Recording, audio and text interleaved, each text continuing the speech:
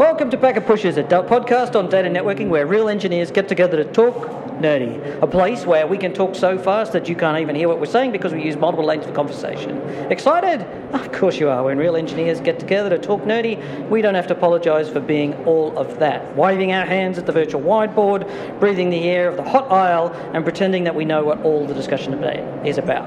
Today, a quick priority queue recording with Oza and Chris from Hewlett-Packard Enterprise, or from Aruba Networking. Now, that, as most of you know, recently that there was a merger between Hewlett-Packard Enterprise and Aruba Networking, and it's been a little confusing in my mind as to exactly how that's going to shake out. So, first of all, why don't you introduce yourself to the audience, Oza? Hello, folks. Great to be here. Thanks for having me. Responsible for product marketing here at Aruba, a Hewlett-Packard Enterprise company. That's our identity, official identity of the organization, newly formed organization. Very important to say Hewlett-Packard Enterprise, I believe. It is. Because every time I say HPE, I'm getting a good spanking, and I'm beginning to enjoy it, I think. Actually, no, HPE is commonly used. We use it commonly, and it's kind of especially for social media and other venues, it's a good abbreviation. But I think Hewlett-Packard Enterprise is trying to make sure that people understand what the separation between Inc. side of the house and the enterprise side of the house is really all about. So they're trying to establish the brand, which is, as a marketing person, I can understand. And what do you do at Aruba? I run the product marketing department, as I said. That includes positioning, messaging, content creation, etc., anything that you see public. I try to stay away from the technical side of the house, although I'm a double E engineer. I studied computer networking back in school, but I like the more creative side of things nowadays. Well, I mean, I've known you on and off for a couple of years, and I've spoken to people around the industry. For all the fact that you've had the lobotomy to go into product marketing, you've actually remained reasonably human and not entirely. Try to be. It actually adds credibility, having that background of many years in the lab and kind of going through the paces of small company to a big organization now, kind of adds credibility to what we do in marketing. And I don't think that you can stay too much away from what customers want, which is ultimately IT organizations and engineers. If you just are too far away from what they're trying to do day to day, and you don't know how long it takes to install a server and connect to a switch or provision a VLAN and then route it to an interface, and then you don't know how a router needs to have a backup. So you're sort of bringing some reality to the marketing because you've been through the dark side part. Yeah, basically, if you don't understand what happens at 12:30 on a Friday, and if you haven't lived through that, it's kind of hard to resonate with everybody else. Yeah, 12:30 is an unofficial change for every place I've. Yeah. Chris, please tell people. At Netman Chris on Twitter. Good to be back again. You're a repeat offender. I mean, guest. You keep sucking me in. I just can't get enough of the abuse. Yes. So I am officially a consulting technical marketing engineer working for Hewlett-Packard Enterprise. Branding is important. I think it's, as Ozer said, that we're trying to make sure that people know we went through this. So there's the merger part and there was the split part. I think the split is definitely less to talk about because it's pretty clear. It's been covered everywhere else. The Inc. part of the business, printers, desktops, laptops, that sort of stuff, that's all gone. And I think I've said this before on the network break many times, is that I think that, HPE was such a sprawling business. This ability to focus down is probably going to work well. While Dell gets bigger by acquiring EMC potentially, or merging with EMC, depending on your point of view, both solutions are perfectly viable. You can't say one's better than the other. Both might work for a given company. I'll wait and see. The proof will be in the pudding when that counts. HPE and Aruba Networking are merging. HPE Networking is a large piece of business. We've got lots and lots of different products inside there, multiple Wi-Fi strategies, like you've got all the Colubris, as well as all the other acquisitions that were done to give Wi-Fi. You've got all the switching products, the Comware, the ProCurve. You've got routers, WAN routers, LAN switches, campus switches, all that sort of stuff. And now Aruba Networking comes along. You've got obviously the very strong Wi-Fi story. Yep. And today you announced the beacons. Maybe we'll talk a little bit about the beacon stuff towards the end. How does HPE and Aruba get together? What's going to happen there? If you're a customer, what are you going to see? Actually, let me start by sharing some tribal knowledge. I would have probably got into trouble with Wall Street if I shared this last year, but not anymore. We're already acquired. So back in 2005, I distinctly remember when our CEO, Dominic Orr, took over as the CEO. He was the first investor at Aruba. He wrote the first $12 million check as Series A investor, and then he became the CEO a couple of years later, and he basically stood in front of a group of 150, 200 people or so and said, guys, we're going IPO in a couple of years, I don't know exactly when, as long as market conditions allow and as long as we keep on winning deals against Cisco, which we did. And then he said after that, it depends on how big we get. We either going to be acquiring a networking vendor that allows us to expand beyond just Wi-Fi, because we will be very limited in our solution set if we don't go beyond Wi-Fi, or we will actually merge acquired by another big name and take the battle to our number one competitor today. Fast forward to 10 years later, that's exactly what happened. Right? I distinctly remember that conversation in the town hall meeting, and that's why I kind of kept in mind for a long time, and that's one of the advantages of being in the organization for too long, because kind of level set. Now, did he see the future? Nobody knows, but that was kind of a big bet, right? Well, and the big bet kind of paid off. That was the way it wasn't, that's not seeing the future to me. I look back at 2005, that was kind of the way things did. We didn't build businesses to IPO them. Well, we built businesses to IPO them, we didn't build them to be acquired. Wireless was very different from Ethernet back in 2005. It was meant to be, the two didn't meet.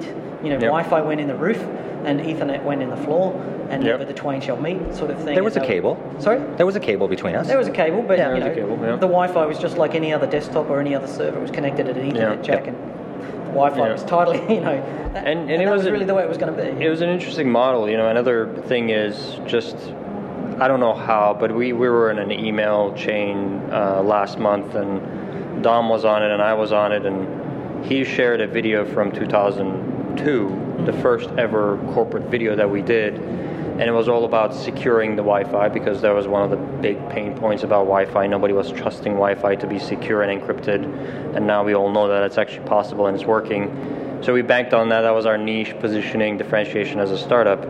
And then the title of our first venture capital pitch, our pitch deck, the title of it was Unwiring the Enterprise. Again, back in the day, there's no iPhone, there's no iPad, there's no smartphone. It was laptops. I mean, the laptops, even docking stations for laptops all over the place, right? So I remember the dongle. Right, there's a dongle, right? So you look at that and go, you guys are crazy, right? So there's definitely a little bit of bet taking, a little bit of future seeing. Now, if the iPad, iPhone didn't come around, if iOS, Android didn't come around, we wouldn't be here today. Wi-Fi technology had big issues with encryption and security or privacy, or standard bodies decided to just shut it down or move to it. I think the greatest weakness in Wi-Fi is still interference, right? The ability to if you didn't know a way to manage it, You never know if your Wi-Fi is bad because it's the Wi-Fi or because it's the internet uplink. All you know is the end-to-end is. The answer is 9 times out of 10 it's actually the internet uplink, but you always blame the Wi-Fi. Those types of issues are the things. So that essentially, the way we came about to become a $1 billion revenue organization in 10 years, 12 years, depends on a lot of luck and a lot of industrial factors. There was a moment that we woke up every morning and thanked Steve Jobs, because we were like, oh my God, this is great. People actually want APs. I don't have to actually go out door to door asking them to buy APs. They come to me. It's a big change. So after that change, after we get into becoming more mission critical in the accounts, customers started asking us, okay guys, time to get serious. You're not a point product anymore. This is mission critical stuff. I want you to manage this from one end to the other end. Sure. Hewlett Packard Enterprise delivered that for us. That's no surprise anymore.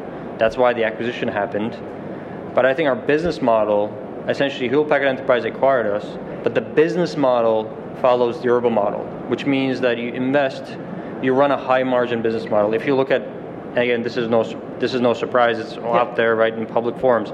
If you look at Hewlett Packard networking business model, it operated on a 50% gross margin. What that meant was if your operating margin was $20, you would get $30 out of every $100 and try to compete with Cisco, where they had 70% margins, they would spend $50. Right, so essentially there was kind of a mismatch. Whether we like it or not, our number one competitor set the stage for networking to be a high margin business. They invest a lot in sales and marketing, so you need to be able to do that. Aruba had that business model. So the Aruba's business model and a Hewlett Packard Enterprise networking portfolio augmented with Aruba's Wi-Fi and some of the software solutions is the merger. right? So I kind of gave you the perspective of how did we get here in the first place, because the way it depends a lot of luck. Technology is involved and industry changes, but we actually followed line by line our number one competitor's business model to basically be able to fight with them, form a sales and marketing organization to be able to go to market. And then that was attractive to Hewlett-Packard to So just to mention that, the advantage of a high profit margin business model like what Cisco runs and what Aruba runs is that you have sales staff, you've got money for tech support, you've got money for marketing to white produce glove white service. papers, white glove services. And if that's the business that you're used to, and that's you want that high touch experience, then you're going to enjoy that type of thing. You're going to expect that from. Yep.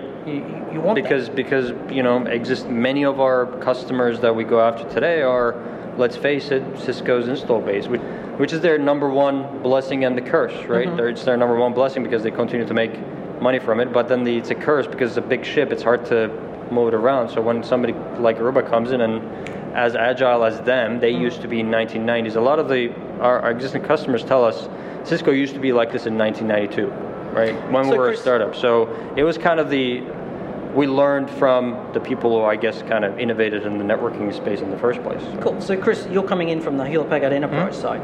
How does that feel to you? Does that make you... Quite honestly, I was one of the customers of Cisco in the 90s. Yeah. So I remember those days, and I sometimes kind of lament for what that was. And it's in those days I was on the partner side, customer side. Now it's like I actually get to participate from the vendor side in that same growth feeling and that energy that quite honestly, it's a totally different energy. I'm really liking it. It's an acquisition, merger, whatever you want to call it. So there's always, if I said everybody was sunshine and happiness, everybody knows there's conflict. It's going to happen. But what I have been most impressed with so far, and this is really, it's an attestament to the people that I work with, is that people have been able to put egos aside, regardless of what side, whether it was, the Aruba heritage, HPE heritage, 3Com heritage, whatever you were, and sit back and go, what's the right move? So there's none of this. I've been through a few acquisitions, and it's we bought you, thou shalt do what we say because I'm the new boss, and that's not what's happening. I think that would have been the old HPE. We bought you, you'll do what we say. Whereas now there's been this constant transformation that HPE, however you want to say that, I think we're now starting to see a bit more of a maturity around that acquisition cycle and saying each party's got something to bring to the table. Yeah, absolutely. And it's from a management structure, I think it's clear the Aruba Dominic Orr is the head of the BU. So definitely. So that's important. The Aruba CEO is now the head of HP Networking. Yep. Kirti is CTO still, right? So there's a lot of Ozar obviously is still in the same role. There's a lot of that management structure, and from an external, it could easily be perceived that Aruba is running the show, but everybody has been totally open-minded. There's been nothing enforced on it. It doesn't feel like, to get to the real meat of, we're not second-class citizens. We were already here. It doesn't feel like that. So as a customer, I'm sitting here trying to put myself in the customer's shoes. The idea of Aruba sort of taking over the HP networking infrastructure, this actually resonates with, and following the pitch that you've made there around the high value, high service, high margin business on the same lines as what I'm getting from Cisco, is probably going to be successful because HP networking has sort of been the cheaper alternative, and trading on a price meant, the ProCurve switches in the campus was a big winner because it was there was a lot of money to be saved. I think that there was a market perception that was the case. Yep. Absolutely. Having come from, yes, my CCIE is a real CCIE, Greg, even though it's voice. Having come from that world and gone through those technical, point-to-point comparison, there is so much value that I think that we had, HP traditionally just had issues getting out of that perceived value play, which translates a lot of times into we're cheaper, where you don't even realize how much MPLS and stackable switches for like a list price of like less than $7K US, something like that. Who knew we even had that? We didn't even know, exactly. Right, all that technology has been there, and we've had all this amazing technology coming back. Like if you actually look at the heritage of what's the intellectual property in this BU right now, it's HP and 3Com, which existed, 15 years before Cisco was ever a thought? Yes. So if you look at all the intellectual property, the technology we have, we just kind of got this stigma of cheaper. people never got past that to look at, it's that perception of it's cheaper, therefore it can't be as good as. Right, and it's so I think this is really starting to force people to take another look, and I've seen a lot of customers just kind of go, I just got out of working Discovery, you get booth duty, that thing, and the guy's going, what? And you do what? That. Well, you remember we did HP Discover, we did a sponsored set of podcasts with HP Discover in Barcelona this time last year. Yep. And remember when I found your WAN routing team? Sue Dart, right? Great show. So you should go and look it up because she's awesome. She just calls it exactly like it is and takes no prisoners. But I didn't realize that your WAN routers basically have all of the stuff. There's nothing more or less missing that isn't available in competitive products. No, absolutely. And as someone who's like full on to multi-vendor networking and tracking, I just wasn't aware until I saw it at HP Discover at that point. I think at some point what it takes is, and we all been through this, there's just a lot of things to consume in the world. I can't keep up with all the news and the push notifications and the emails and everything else. And something just needs to be clear and crisp in front of the customer. And that's why a lot of people, like the new formed entity here, spend lots of dollars on sales and marketing because you need to push your way through the noise. And the number of local partners that you have in the region, the number of sales reps, the number of sales engineers, the number of certified engineers that you have in the region is one thing. But the other piece of the puzzle that I think we're heavily invested in as Aruba, I shared with you our number one competitors, I believe the biggest weakness, their install base, although I think it's also a blessing for them. Our number one differentiator in the market, forget about all the technology stuff, which we believe that we have great engineers and great product managers and great QA people in the labs and everything else that we can build, is the community. Right? So now you have this ARS community that started as 20 people meeting like this one in this room right now, and now turn into 35,000 people in the participating online, and 1,000 to 2,000 of them active every month. Download technical material, interact with PLMs, go to user conferences, go to regional shows, and they basically, when you have a great quarter, but at the end of the quarter you have a very bad day, one of your number one customers is about to leave you, you lost another deal, the order that you were waiting didn't come at the end of the quarter, those guys saved the day. They actually, if we have a bad press, which of course happens to everybody, they actually go to bat for us and say, you know what, you guys are okay, because I get all the information that I need. So they actually started defending for us. To be honest with you, that's how we survived against Cisco. Otherwise, meeting the technology on both sides of the house, Cisco coming after us, we're going after them, we can probably meet. I believe that we have lots of technology differentiation, which I'm happy to display in a variety of forums. But at the end of the day, if you look at how we differentiate, we basically go back to the community and ask, guys, what do you want?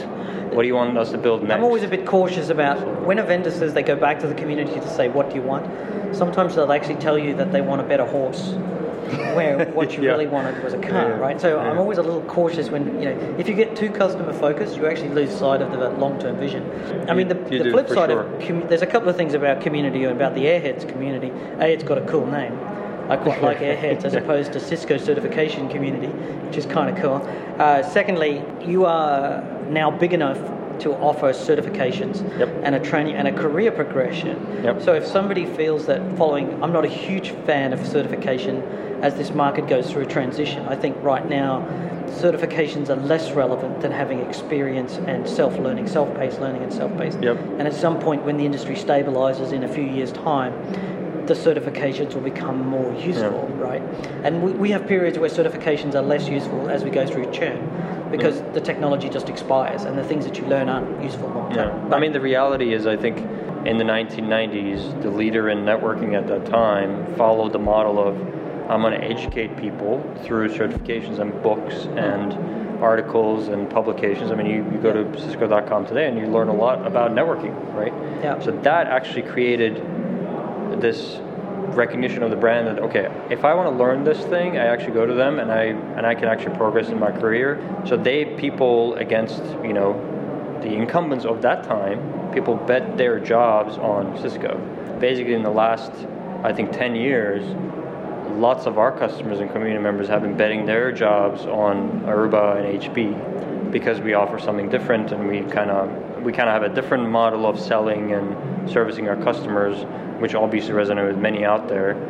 Having that interaction is very good. If they're betting their job on us against their boss telling them to go with the green boxes, then we better deliver white glove service. Like, this is kind of the balance there, because they literally threaten their jobs. And if everything goes well, they become the director of IT and the VP of infrastructure, because wireless is more important and mobility is more important, and we want to go, variety, open source in our data center, and we want to just kind of push the boundary a little bit from the traditional way of doing networking. So. Chris, you're expecting to see HP networking step up and become part of the Aruba model, and the transformation, and you think the team at HP is in moving that way? Yeah, oh yeah, absolutely. So there is still, as things shake through, there's some of the org chart stuff that's happening, but what I've seen, so there's like if you look at on paper stuff that's happening, and then there's the reality, which is the collaboration is happening, that we're actually talking, the product managers are talking, there's cross-pollination of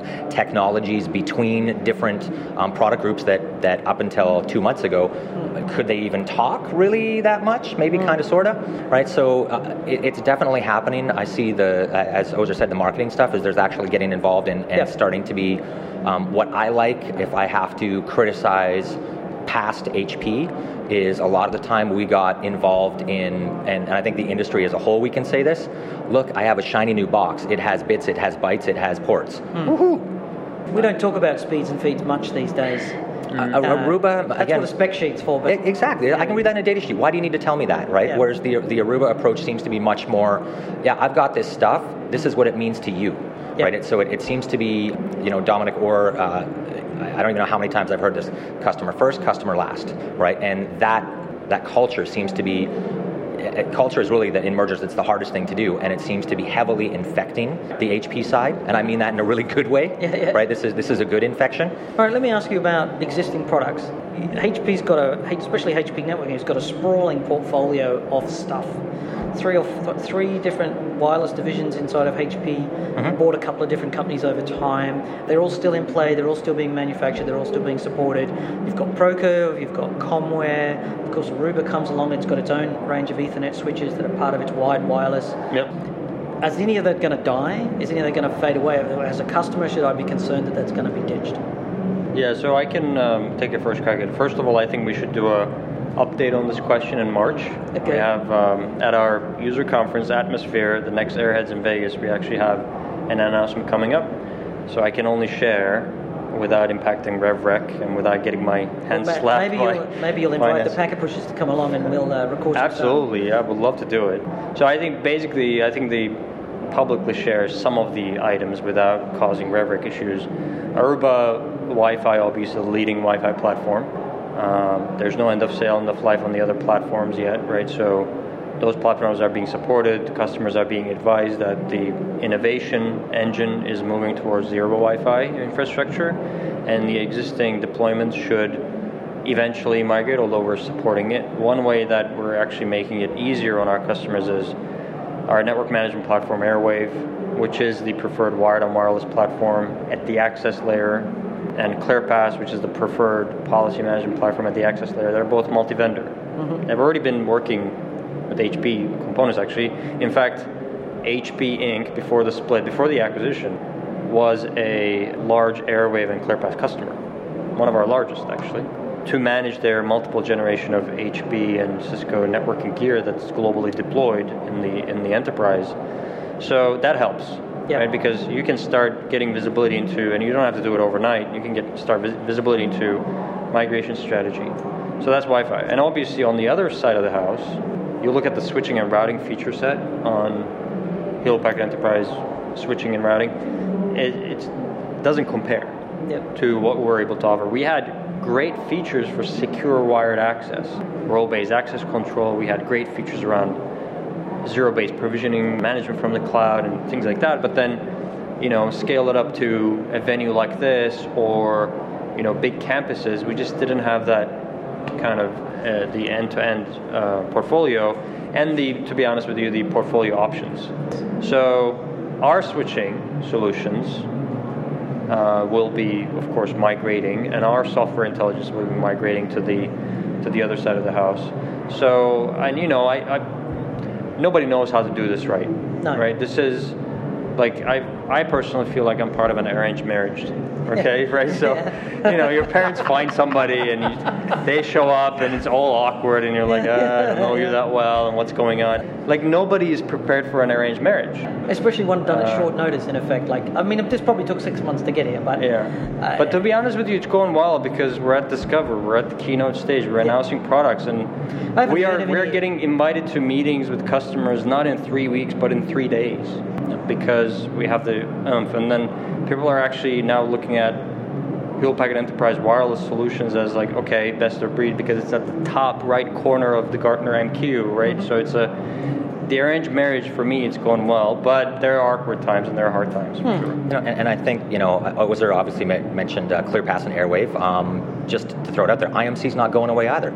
It's just, it fits at a different part in the portfolio. So that's going to continue to be around. Yeah, IMC, well, I was thinking that at the top of my head, but then there's no reason that IMC and ClearPass can't merge.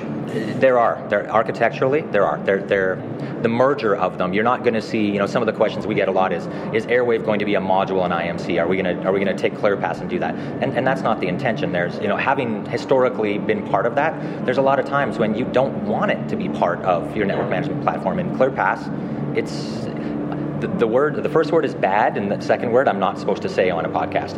It's awesome. I love that platform, right? Airwave has a great interface. It does really well at the wireless management. Not so much with the MPLS though, right? So and that's okay. Automation, one view integration, Airwave doesn't even know what one view is. So that being said, there's still a scope for IMC. There absolutely, so the ClearPass would still stay and then IMC there'd be a federated sideways. It wouldn't be an HPE if I didn't use the word composable. There's APIs, right? So what we're looking at doing is doing integrations between the two of them. So you get this kind of best of both worlds that you can pull and push, and you could, we're definitely doing some spaghetti, the spaghetti meetings internally. Let's just throw stuff at the wall and see what we think makes sense. Does it make sense to integrate, for instance, and if you have comments at NetmanChris on Twitter, feedback, does it make sense for us to help to push out Cisco configurations, HP configurations to help enable and streamline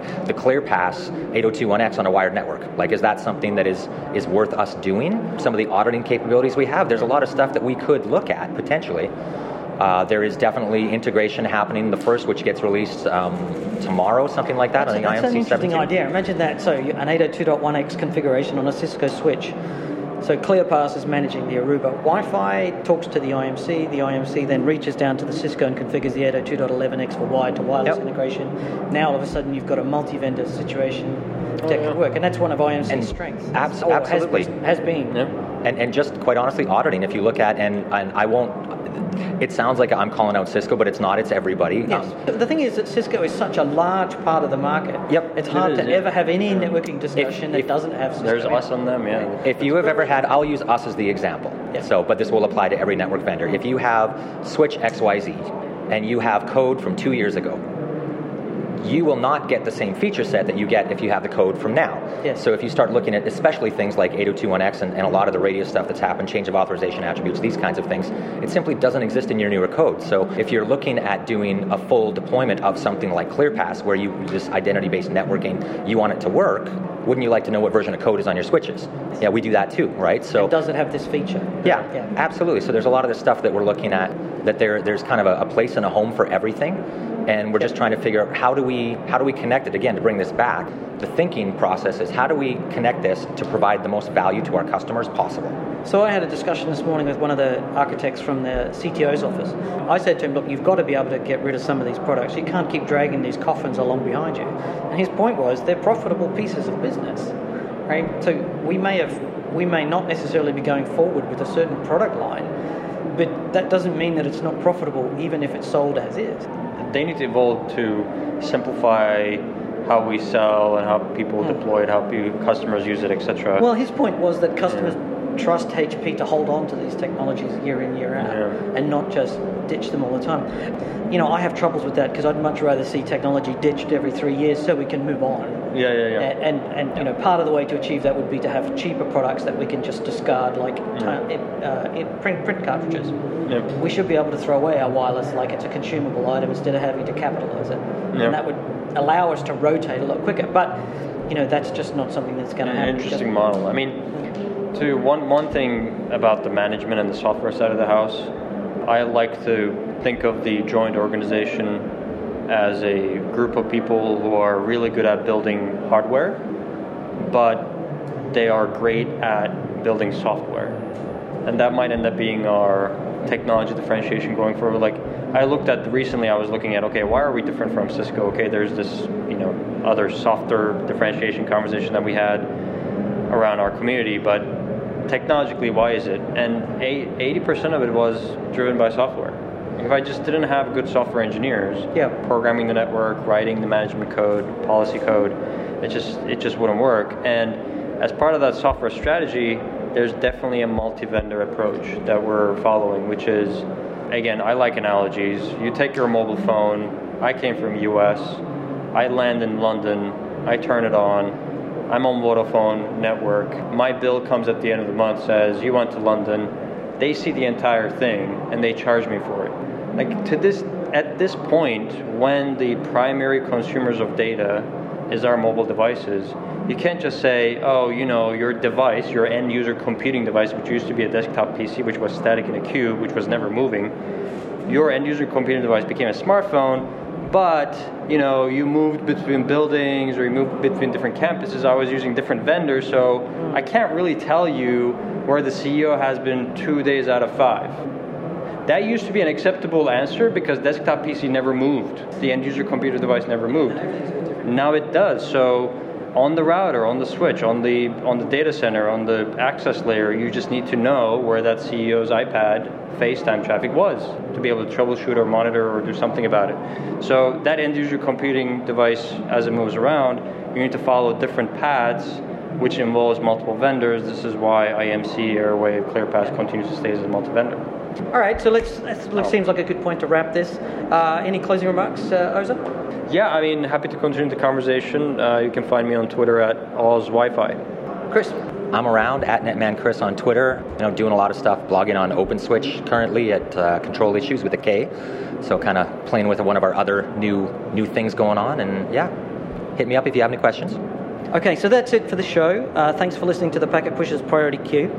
And thanks to Hewlett-Packard Networking and Aruba for getting together to quickly talk about what does the merger mean for you and trying to peer into the future. As you say, as Oza said, it's going to take a while to work through the internal process.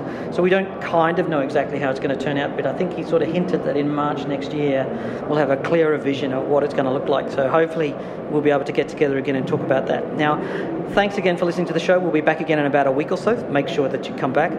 I'd like to thank Chris and Oza for turning up today. I'm Greg Farrow. You can find me on my blog at Ethereal Mind, on the Twitter is at Ethereal Mind, and if you have a chance, please sign up for my magazine newsletter called Human Infrastructure. You can just head over to etherealmind.com and there's a little sign-up box at the top. We'd love to hear your feedback about today's show, so send an email to packetpushers@gmail.com and let us know what you're thinking. Alternatively, you can check out the podcast website at packetpushers.net, leave comments, and if you've got any questions there, I can make sure that somebody's there to answer. I'll forward them on to Chris or Oza, and you can also follow us on Twitter as @packetpushers. But as always, remember that too much networking would never be enough.